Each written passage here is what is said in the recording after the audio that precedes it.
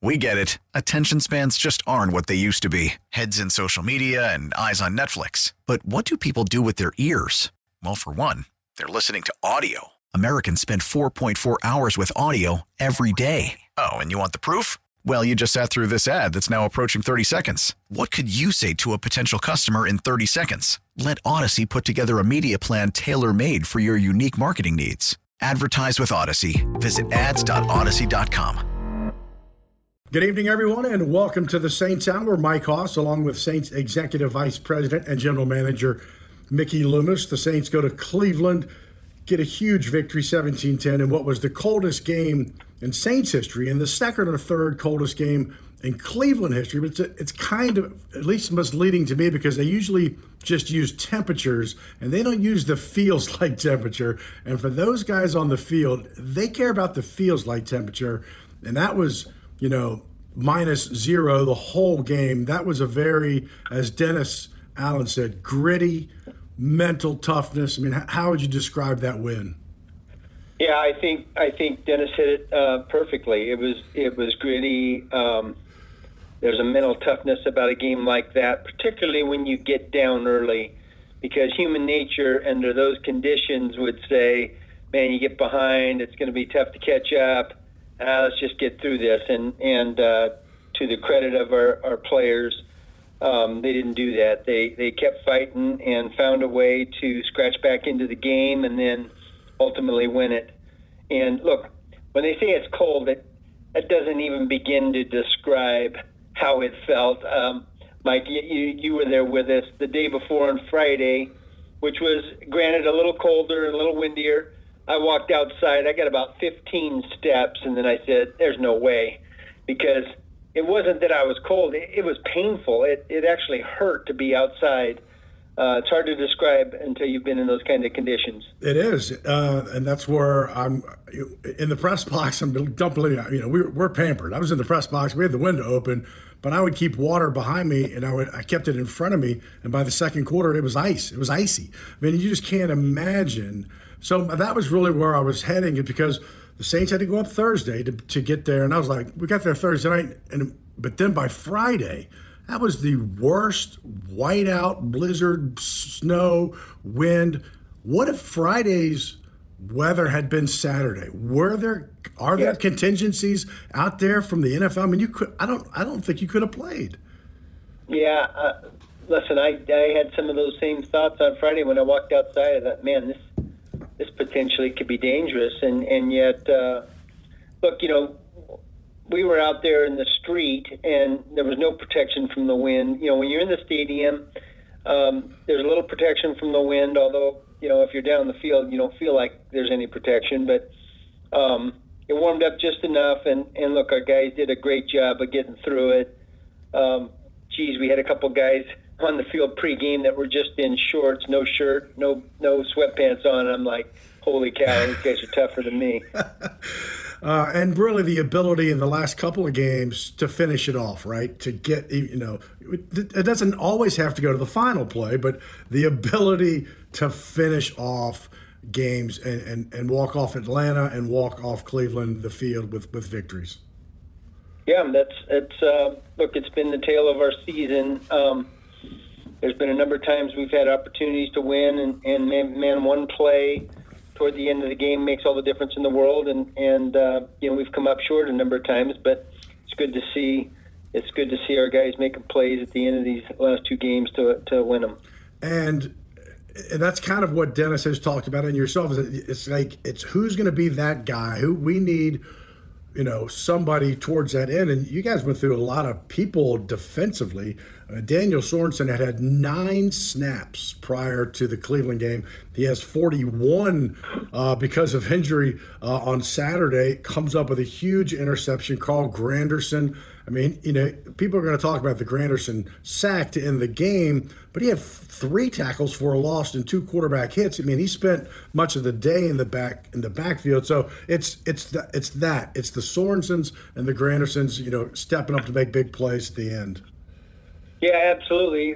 Carl, you're right. Carl's the notoriety comes from the last play of the game, but he played probably the best game of his career here with the Saints, and I don't know if it's a coincidence or not that he played at Wyoming and was used to cold weather conditions, and then he goes out and has a game of his life in this game. And Carl's been playing well. He's one of those players we haven't talked a lot about, but he's progressed from year 1 to year 2, year 3, and it's really gratifying to see that, because he's a great kid. He's a hard worker, and wants to be good, and it was good to see him have success on the field and get some notoriety.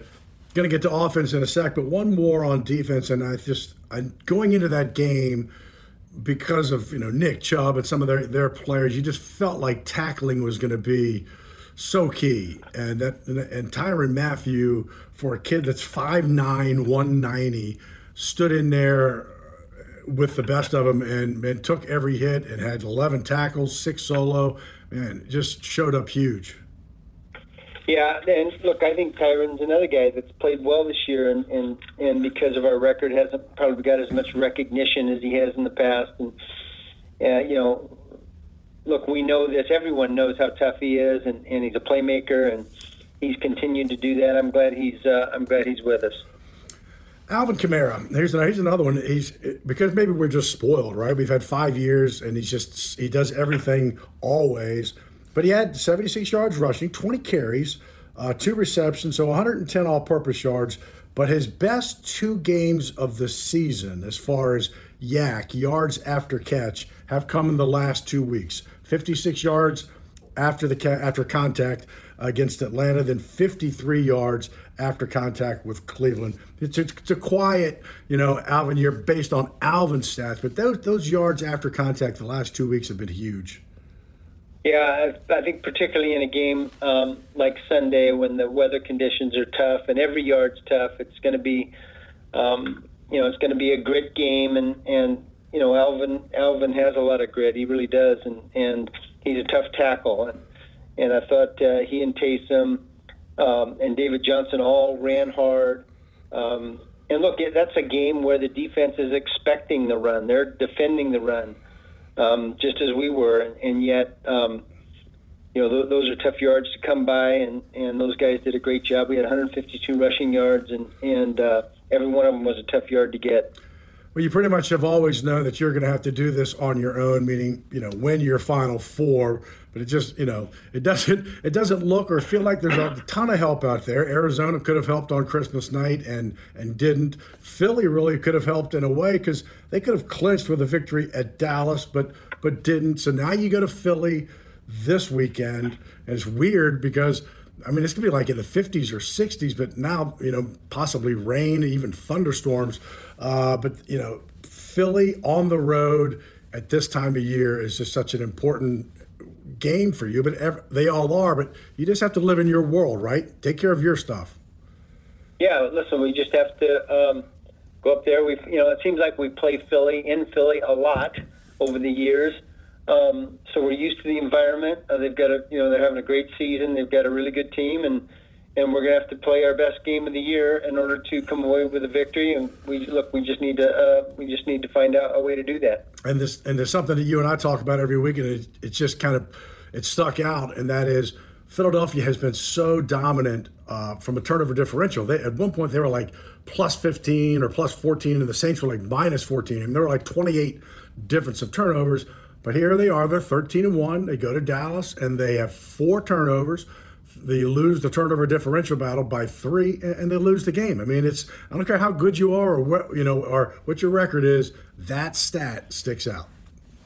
Yeah, look, if you're a good team, you can overcome, a differential of 1 and maybe 2 sometimes. But when you turn the ball over 4 times, it's pretty difficult to overcome that for any team, regardless of how talented they may be. Our next 2 guests on the show coming up, it's interesting. Kai Harley, he's called the Cap Guru, roster management, and also John Baumgartner, the equipment manager for your team. I think if there's, and I've been around this franchise for 30 plus years, if there's 2 jobs that I would not like, and I love the organization, but the only 2 jobs I wouldn't want on this team would be John Baumgartner as the equipment manager and the Cap Guru. Those 2, you know what I mean? They're tough jobs with a lot of people depending on you, but they come up big all the time. Yeah, look, those two guys are, and certainly I'm biased. I think they're as good as anyone in the league at their jobs, and they're really selfless people. They put the team ahead of themselves, and Kai has been with me now for, It's his 15th year with the Saints, 22nd in the NFL. Okay, there you go, 15 years with us, and doesn't get as much credit as he deserves. He's a really super smart guy. When most of the time he's the smartest guy in the room, which is a good thing to be, and does a great job for us. And look, he's much more than just the cap guy. He runs a lot of the administration. He has a lot of input into the football operation here, and man, we're lucky to have him.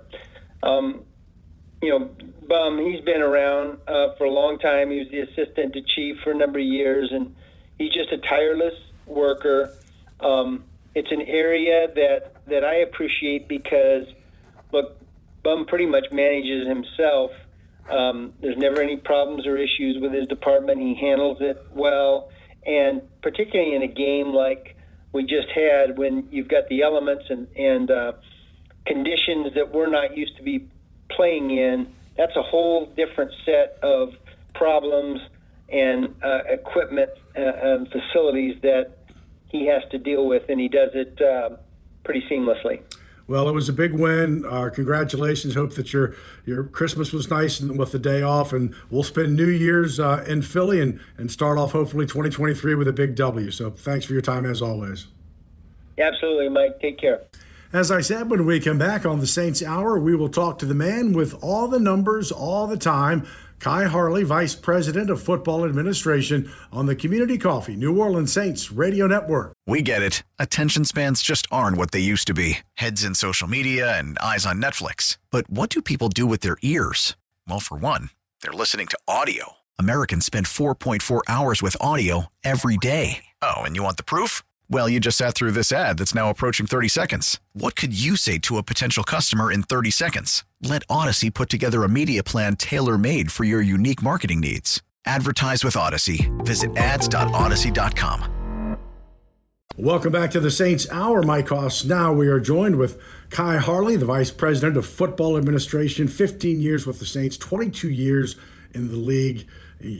They call him the cap guru, but as Mickey just said earlier, I mean, it's a whole lot more: strategy, planning, management, salary cap, roster management, and what at least I have learned, Kai, just as in the play-by-play job, that there's so much more during the season with your job, and maybe that's because of all the injuries and the craziness. But we think of the salary cap after the season and trying to get under it, before the start of the season. But when you look at the Saints and what you have to kind of go through with the injuries and each and every week, it's never ending, right? I mean, it's as much seasonal as it is off season.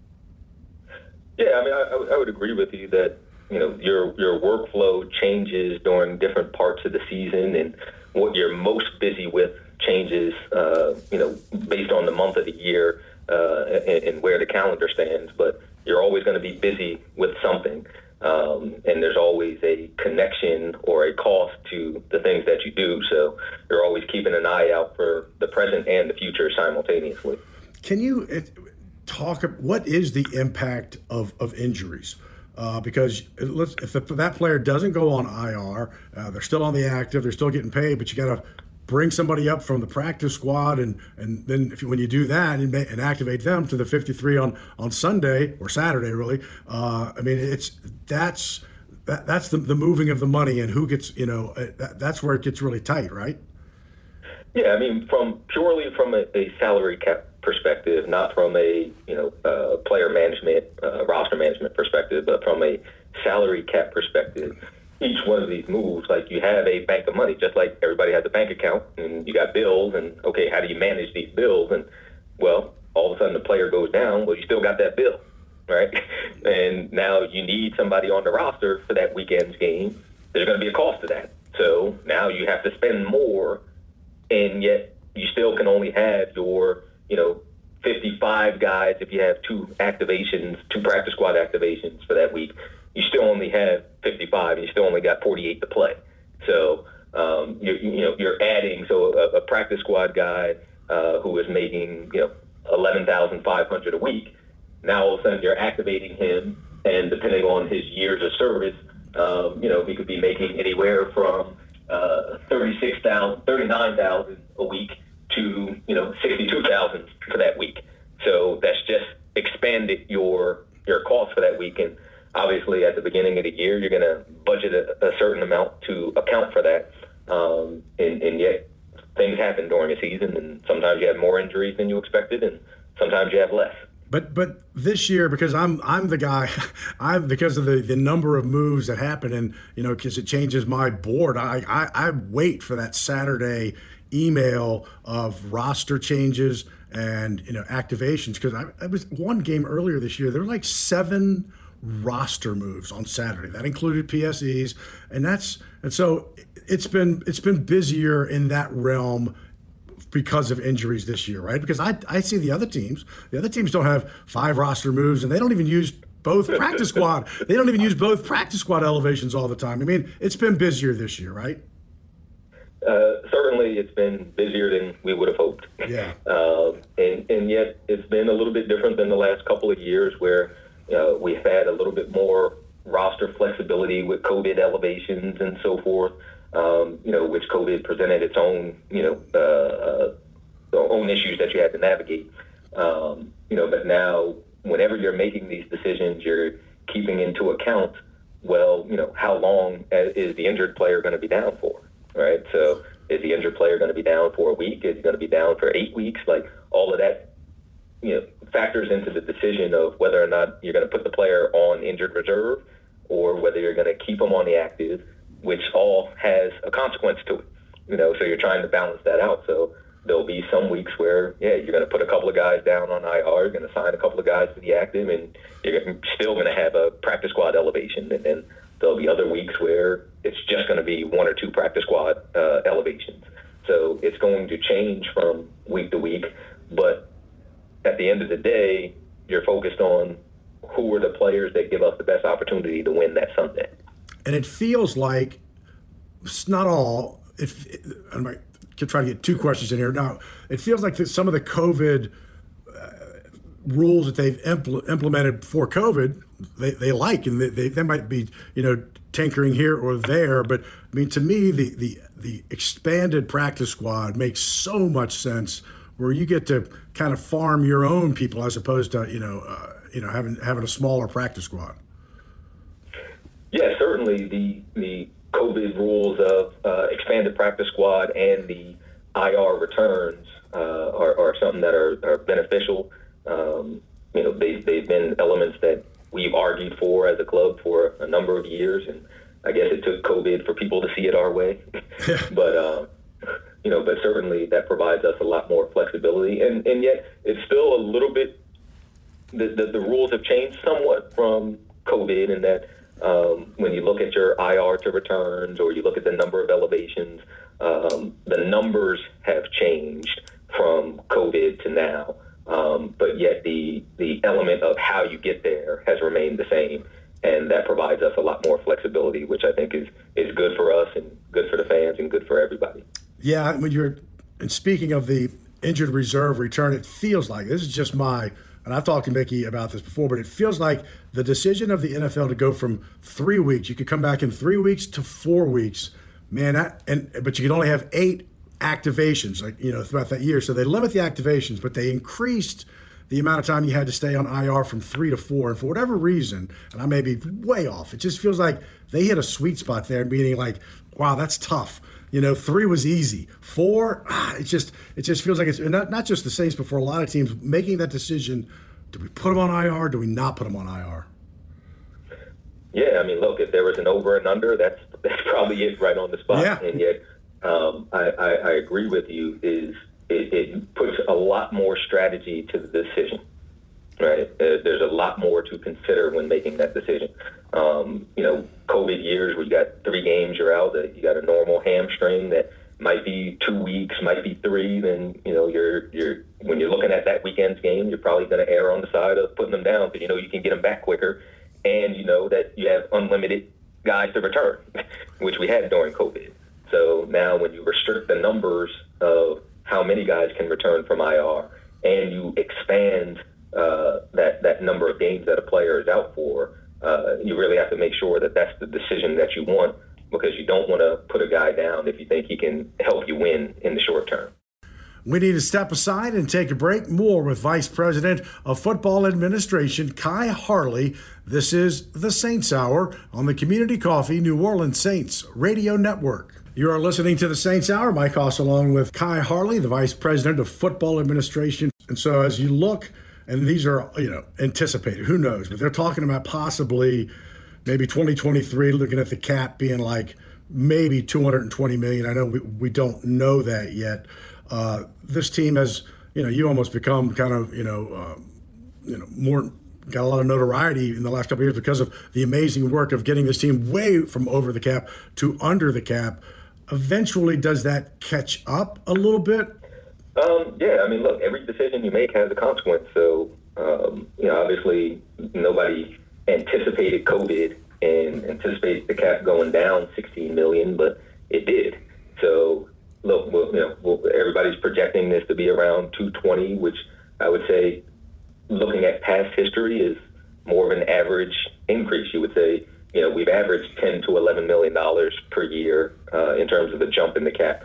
So, 220 isn't, it's good. It's better than less than that, but it's not this grand expansion that some people may think it is. But every little bit counts. And yet when you look at the overall life cycle of your team, you're always looking at who's coming up for extension and what are those extensions going to cost, and who's coming up in the draft, who's coming up in free agency, and how we're going to field the best team, and what are our resources to do so. So, we've always been, aggressive in our pursuit of talent, and aggressive in trying to keep the talent that we have. Let's talk about dead cap a little bit, and that's the amount that would remain with the team should a player be traded or released, or just walk away, right? I mean, you don't have to be traded or released. I mean, you could walk away, but the team's still hit with that dead cap money, right? Yeah, they'll be dead cap based on whatever signing bonus proration that you have still out there for the player. Or some people will include that dead cap in terms of money that the player counted that particular regular season before he went out. But primarily speaking, most people look at it as just signing bonus proration that's left out there. Is that frustrating? Is that part of the frustrating part of this? Is that you're dealing with, not just players on your roster, but players that were on the roster? Yeah, I mean, look, that's part of the calculus. Right. That goes in, and you hope that you can minimize that number to the best of your ability. But at the same time, there's a cost to your success, right? And if you said, hey, it's going to be a little painful in terms of dead cap, but yet you can guarantee that you had a competitive roster for an extended period of time, I think most people would take that proposition. Yeah, it's a win now mentality across the league. It's not just the Saints. So when you were working for the NFL, I read this and I'm just curious. You were looking at that time, kind of at all 32 teams, and there was a day when you're talking about cap, and I guess a daily and a yearly reconciliation. Daily? Correct. There's a daily reconciliation of the cap across the league? Yeah. I mean, look, there's a daily reconciliation of our own cap. Like each individual team, whatever transactions you make, there's a cap effect, right? So you sign a guy, you release a guy goes on IR, whatever the case may be, there's a salary cap effect. So when I'm working for the league, I have to do that for every transaction that comes in and reconcile their cap for that day. That was part of my responsibility. So now being at a club, you do it for your team to make sure that you're under and you're in good operating position moving forward. Can you be over at any point? Technically, no. When you look at the league year, there's various points in the year where the evaluation of your team is different. So when the new league year starts, right, you're counting your top 51 paragraph 5s on the team, right? You're counting all signing bonus proration, all roster bonus, and so forth, but you're only counting your top 51 active roster players at the beginning of the league year, right? Now, the reason being is because you have the ability to have 90 players on your roster at that point, right? So as you go through the all season, you go through training camp before you get the final cuts, you can have 90 players on your roster. So once you get to the week before the regular season starts, or you get to that Wednesday before the Thursday night opener, that's when you have full count. Everybody on your roster, their paragraph 5s then count against the cap. And one of the other roles, and you've many, that you're working closely with the college personnel, the free agency and the draft, and the signing of free agents. And I thought that was interesting. And I wanted you to get your take, because it really was the flexibility there that I was told as to how this team got Rashid Shaheed. He wasn't drafted, and so he's out there as a an unrestricted free agent, undrafted free agent. And so you're involved in, there is flexibility there in paying him, maybe more than other teams, and that helped lure him and get him to this team. That was take me through that process a little bit. Okay, I mean, look, I'd say as an organization, we take a lot of pride in our college staff being able to identify these particular players, and our staff in general in being able to get those players to come here. And I think we've had a good track record of undrafted players in my time here. That being said, the rules have changed during my time here. Early on, you would say there was no real cap per se on what you could pay the undrafted players, right? It counted towards your overall rookie pool, but yet if you wanted to give one particular undrafted player a $200,000 signing bonus, you could. Well, now the rules have changed where you have a allotment that you can pay your undrafted players, and you're limited to your entire undrafted class of approximately $150,000. In one league year, goes up $5,000, $6,000 a year. And then you are able to guarantee portions of his base salary, which you can do that to any level that you want to, as long as it's not above his minimum salary. So those become the negotiating elements to it. But I would say across the board, it's much more level of a playing field than it was prior to this CBA, when you could give a guy any sort of signing bonus, in that you're convincing the player that you have a vision for him, that you have a roster spot for him, and here's where you think his future lies, and the player agreeing with that, and then agreeing with the compensation that comes with that. So it's not necessarily a simplistic process, but yet I would say that it's more even across the board, where every team has an opportunity to try and get a guy to come to their team. And finally, and this is kind of broad based, but if you look at Sport Track and what they anticipate that the Saints may be starting 2023 like $70 million over the cap. Again, if these numbers are wrong, I mean I'm just taking it for what they are. But you don't have a lot of it's signing bonus, roster bonus, option bonus, workout bonus. From a restructuring standpoint, there's not a lot of. I mean, you've done such a great job the last 2 years to get this team under, and that will be a similar situation for 2023, right? Yeah, like I said, it's the price of doing business, and certainly we expected our record to be a little bit better than where we're at, but we're still in the hunt. We're still alive, so anything we can do to push that forward and break through that ceiling, we're going to try and do. I hope you had a good holiday, and I hope we have a good start to 2023 in Philadelphia. And as always, you appreciate your time. Hey, I appreciate you having me. Happy holidays. Let's pause 10 seconds for stations to identify themselves here on the Community Coffee New Orleans Saints Radio Network. Coming up, he and his staff got a well-deserved game ball following the Cleveland game and didn't play it down. We will talk with the head equipment manager, John Baumgartner, on the challenges presented by those sub-zero temperatures in Cleveland on the Community Coffee New Orleans Saints Radio Network. Welcome back to the Saints Hour, everyone. Mike Hoss along now with the man of the hour, at least from this past weekend. He's the head equipment manager, John Baumgartner, known as Bum. He followed Chief, so nicknames are very important for this job. But wow, when did you find out post-Cleveland in the locker room that you and your staff, and that's important, there was a staff of 10, you were one of them, you and 9 others, were going to get the game ball, and what was that like? It was great. It's a great experience, Coach, typically calls everyone up after the game, and, he might give a game ball out here and there and kind of make some announcements and everything. And that's when he presented us with the game ball. But it was awesome. It's nice to be recognized, you know.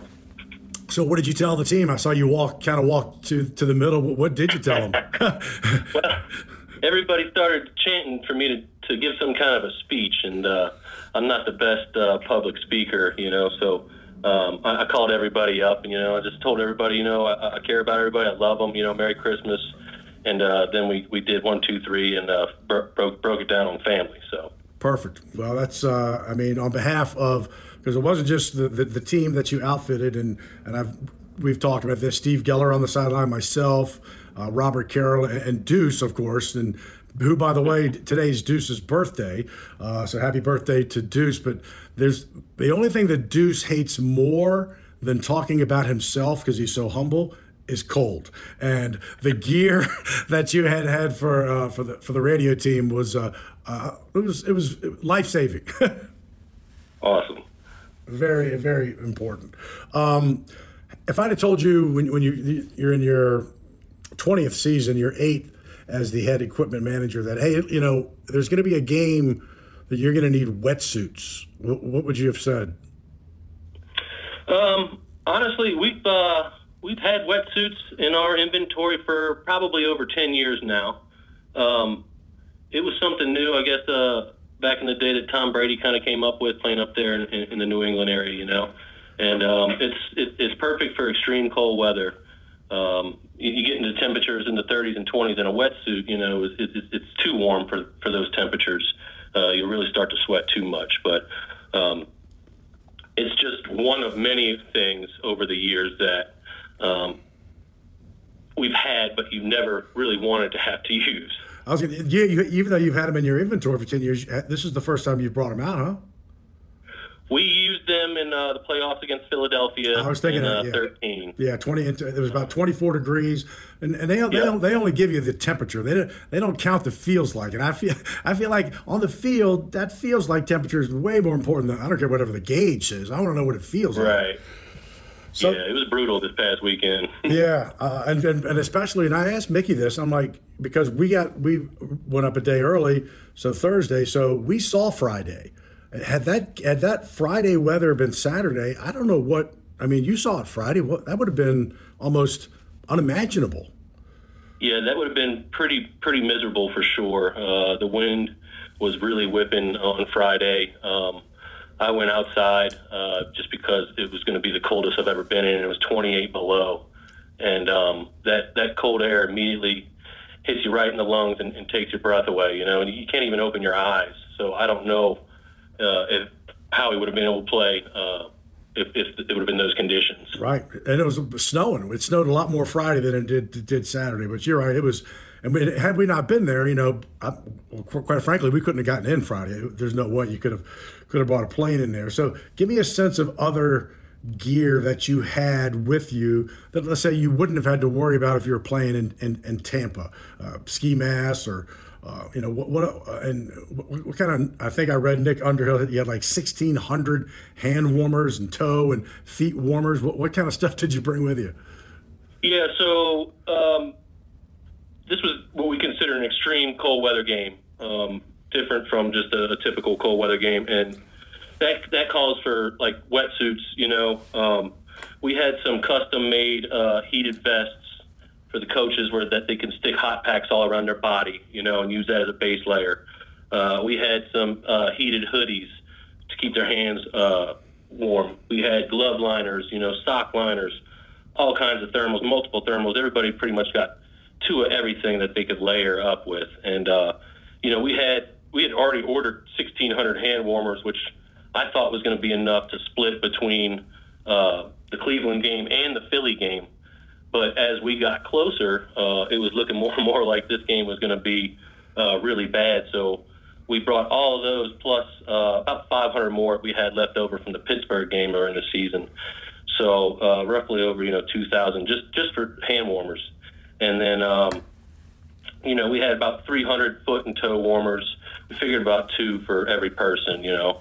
But then just your other stuff, you know, the capes and the sideline jackets and all that. It was just pretty much the same stuff we've always brought to a cold weather game. It was just more of it.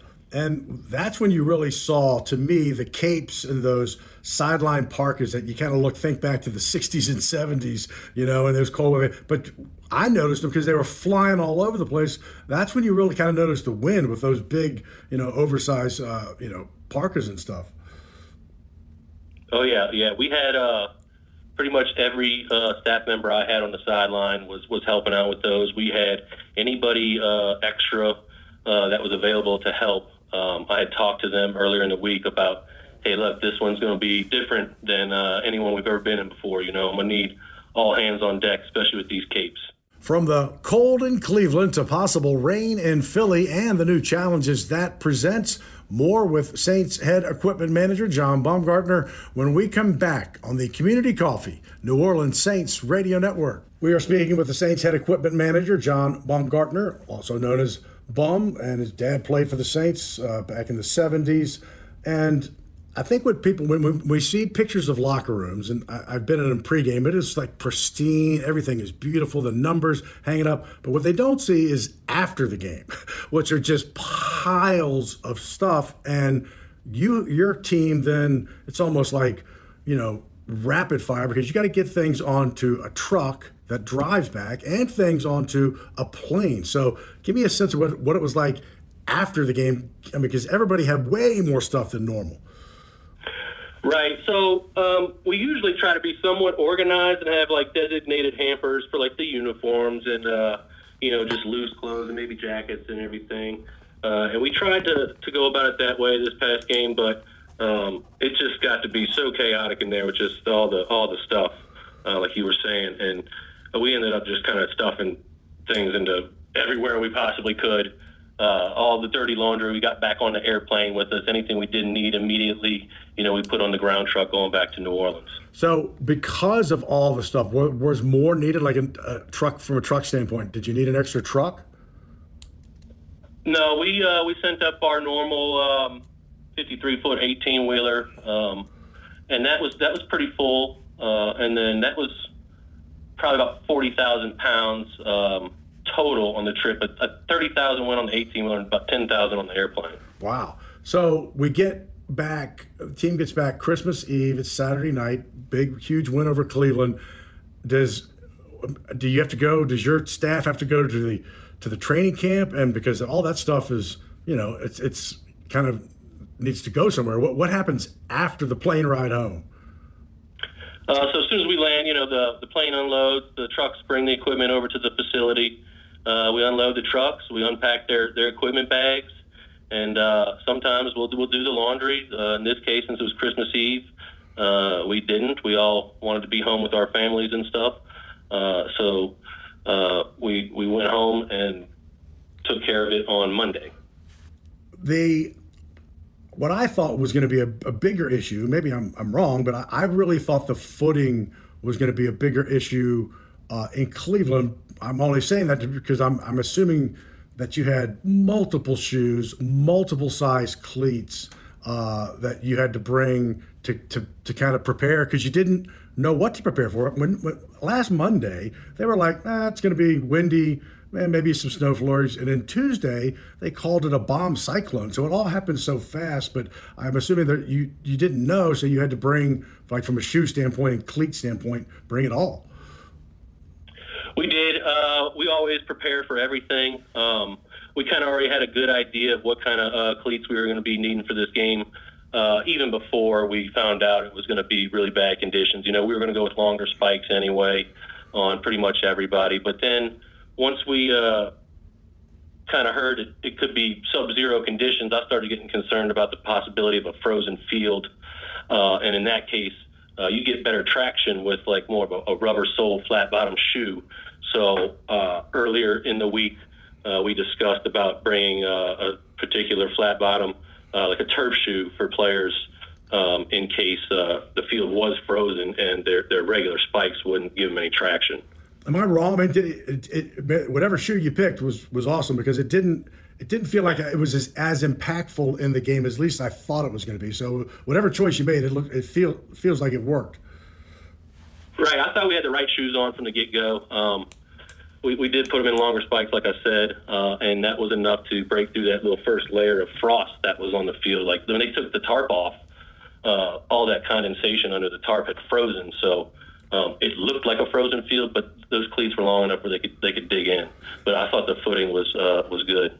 So now you go to Philly on January 1st, which initially you're thinking, well, this is going to be the cold weather game, but they're talking about maybe 50s and 60s and really rain, maybe a thunderstorm or something. So let's say it does rain and it's heavy rain, either before or during the game. What does that entail from an equipment standpoint? Because I would assume, totally different than what you just had to do for Cleveland.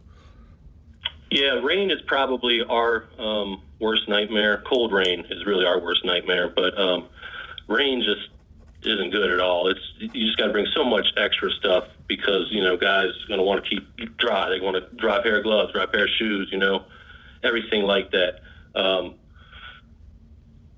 We really haven't had a rain game this year, but we're prepared for it. Got all the rain gear, we got the rain gloves, we've prepared to go longer spikes if we need to. Got the extra shoes, we got everything we need. So I assume you watching the weather as much as anybody this week, right? Oh yeah, I'm always about 2 weeks out, 3 weeks out. I'm always keeping an eye on what we got coming up, because you can't just start preparing for a game the week of. We got to be 2-3 weeks ahead sometimes on games. Like the Cleveland game, for instance, we started working on that immediately after Pittsburgh. Because we knew that was going to be our next cold weather game. So I'm always keeping an eye on the radar for sure. Well, congratulations first off to you and your staff. I mean, it's for pulling off really what was impossible things to do for Cleveland and to get that game ball. Continued success. Thanks from WWL Radio as well, and just keep going and good luck. Hopefully, it won't rain in Philly, but continued success. Fingers crossed. No rain. Thanks, right. Mike. All right, thanks, Bub. Well, the Saints can only do their part and keep winning and hopefully get some help along the way. Philadelphia first, then back home for Carolina. And we will see you next year, Tuesday, January 3rd, 2023, for the Saints Hour. My thanks to Charlie Long, producing back in the booth. My thanks to Charlie Long, producing in the booth. Thanks for listening here on the Community Coffee New Orleans Saints Radio Network. Good night. We get it. Attention spans just aren't what they used to be. Heads in social media and eyes on Netflix. But what do people do with their ears? Well, for one, they're listening to audio. Americans spend 4.4 hours with audio every day. Oh, and you want the proof? Well, you just sat through this ad that's now approaching 30 seconds. What could you say to a potential customer in 30 seconds? Let Odyssey put together a media plan tailor-made for your unique marketing needs. Advertise with Odyssey. Visit ads.odyssey.com.